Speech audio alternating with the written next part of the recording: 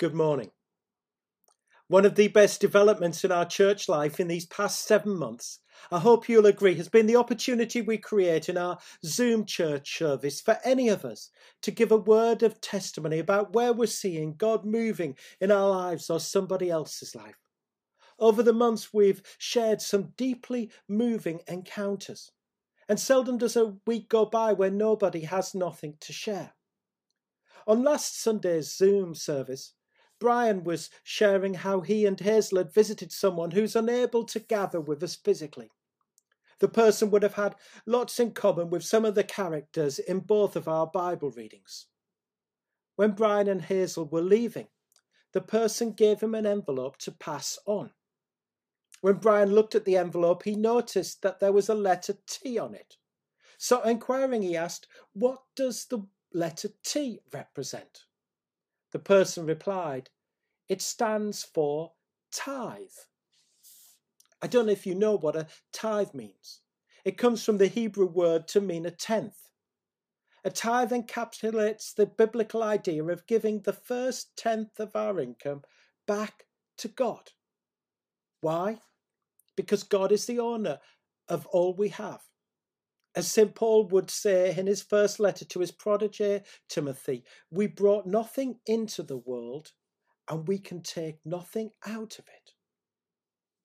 We may pretend otherwise, but everything we have is God's. Some of us grew up saying these words every week. They're so familiar to us. Yours, O Lord, is the greatness, the power, the glory, the victory, and the majesty. For all that is in the heavens and on the earth is yours. And then they would go on to say, for everything we have has come from you, God, and we give you only what you first gave us. It's quite simple, as I said last week. God gives us 10 Diet Coke cans, and we give the first one back to him as part of a biblical framework of how we excel in giving. We're in the middle of a 3-part series on the theme of a harvest of generosity. On each occasion, I said that I'd leave us with a question to respond before God to of how much will we sow to reap a harvest of generosity, because your giving matters now more than ever. Historically, in our church, it's normally been at this time of year, in this season of harvest, when we'd have both a gift day and also would ask each of us to review our giving to our church. So at the outset, can I say thank you to all of you who've faithfully given to our church over the years, and especially over these past 7 months. And thank you as well if you've already responded to our gifting month of October appeal, because your giving matters now more than ever. Last week, we started to look at this theme of a harvest of generosity. And we said how it only begins by a conversion, by the grace of God. And this week, I want to build on last week's theme. If excelling in giving only begins by a conversion of grace, it then grows through practicing faith over fear in our faithful God. So now we enter the world of the Old Testament prophet Elijah.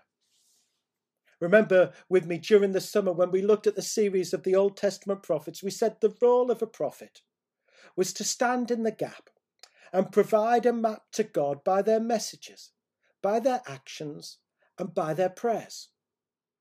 Here's the scene in today's story. Elijah is living in a time when it's not good to be a prophet. King Ahab is following a long line of evil monarchs, and he's the worst of them all. Then there is his queen, Jezebel, who makes Ahab in comparison look weak and spineless. And Jezebel has made it her mission to eradicate, to butcher all the prophets from the land. I'm sure you get the picture. As a result, Elijah has already been practicing faith over fear by pronouncing God's judgment on Israel, which means it will face a nationwide drought.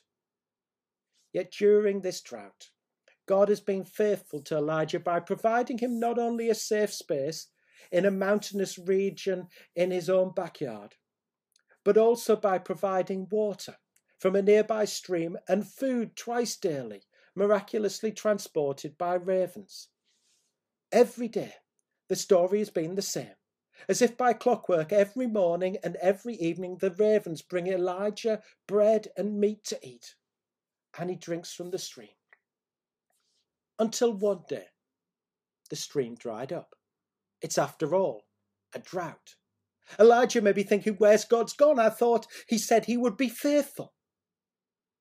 God, though, hasn't gone absent. It's just there's a new mission ahead. As a result, God now says to Elijah to go to the town of Zarephath, where he's told a widow will now feed him instead. Here's what we need to know about this town called Zarephath. The clue is in the name. It means refinery or smelting place or crucible. I'm sure you start to see a picture and heat appearing. And it lives up to its name in more ways than one. If first God sent Elijah to his own backyard, now God sends Elijah into somebody else's home turf. Queen Jezebel.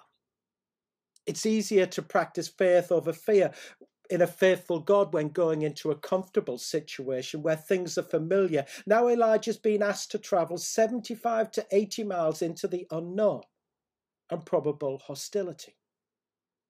How would you feel? What would you do? Around 5 days later, we read Elijah arrives at the town gate of Zarephath, and he finds his widow. This is easy, or so he thought. Little did he know that this widow's a dead woman walking with suicidal tendencies, who's about to cook what she believes is her last supper. Elijah's been travelling a long way, and not surprisingly, he's thirsty, and he asks the widow for some water. On her way, though, the widow's interrupted once more by Elijah's next request. This journey has also left him hungry. And so he asks for a small piece of bread to be made with what she's holding in her hand. If Elijah didn't know already, because being a widow in those times meant poverty and abject need, now he finds out how desperate is this widow's situation. For how long we don't know, but it feels like an eternity. She's watched as her only food supply, her jar of meal of flour, and her jug of oil has gone in only one direction.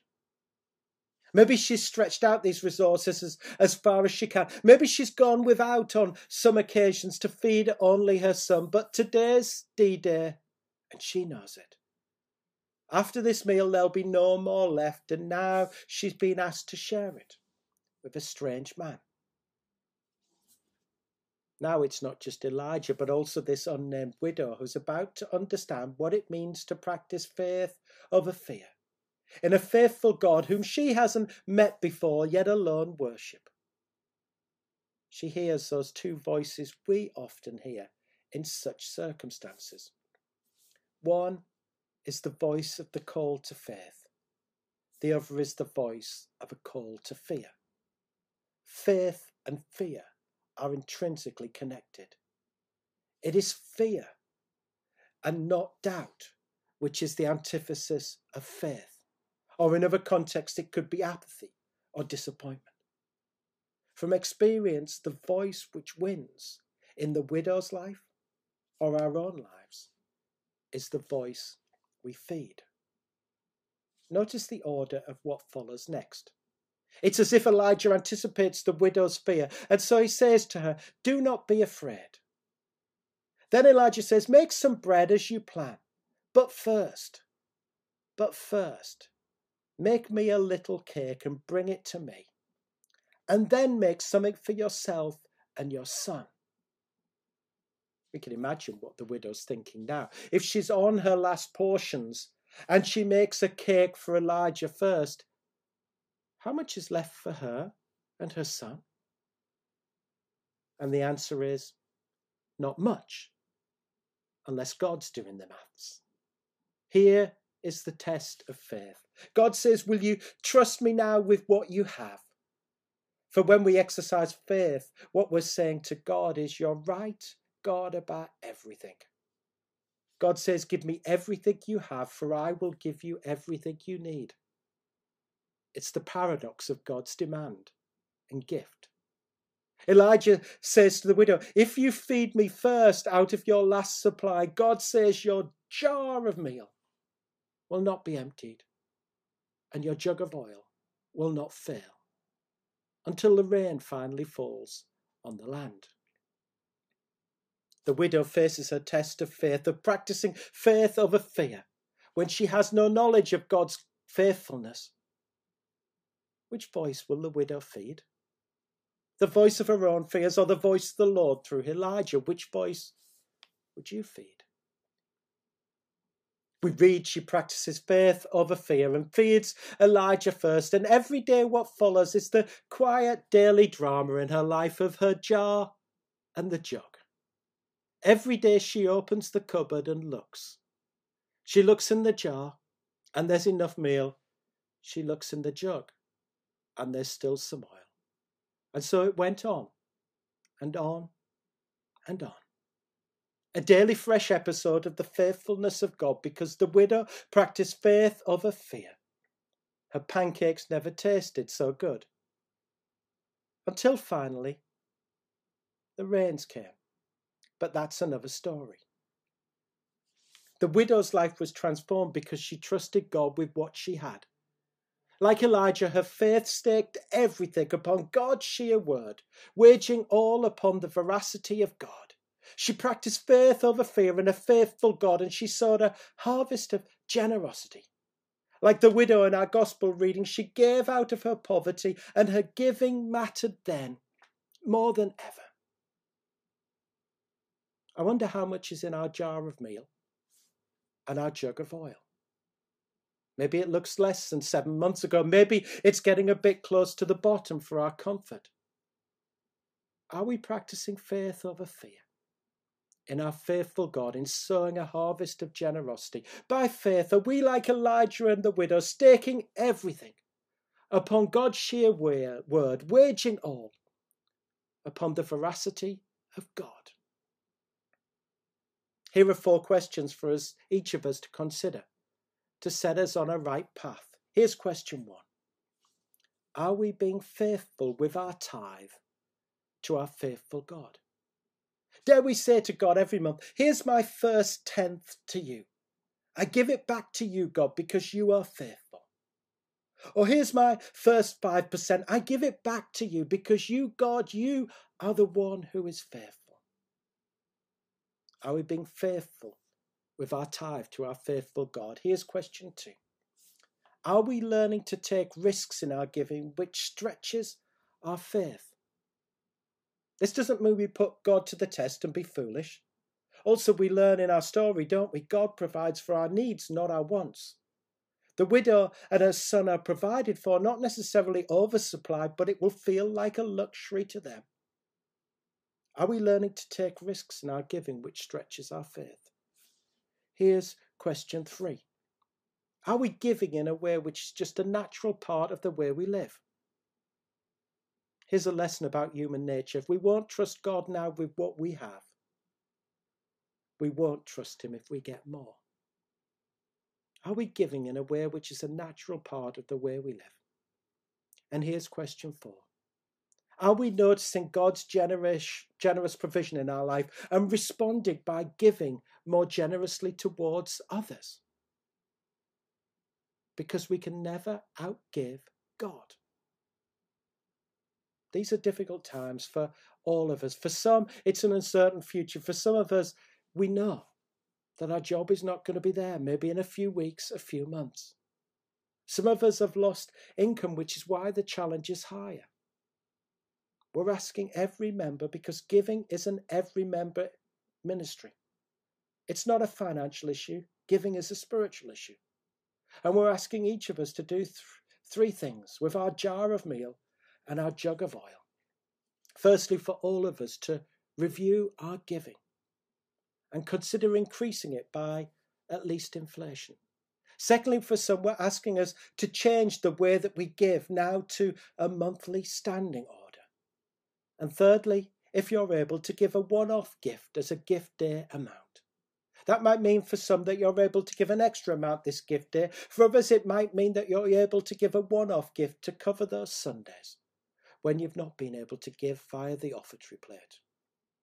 I said each week that I'd update you, and so here's where we're at after the first Sunday in October. So if you like, 2 weeks ago, because we don't have electronic banking on the church bank account. So this is where we're at after the first Sunday. After at the first Sunday, we're at 25% of our gift day total that we need to get to of £20,000. So in closing, can I say again, thank you to each of us who've responded, because finish it with me, our giving matters now more than ever. So let's continue to answer that question, how much will we sow to reap a harvest of generosity? Shall we pray together? Jehovah Jireh, God who provides, great is your faithfulness to us. As you faithfully provided to the widow and her son through her jar of meal and jug of oil, would you help us to practice faith over fear in our giving to you? In Jesus' name.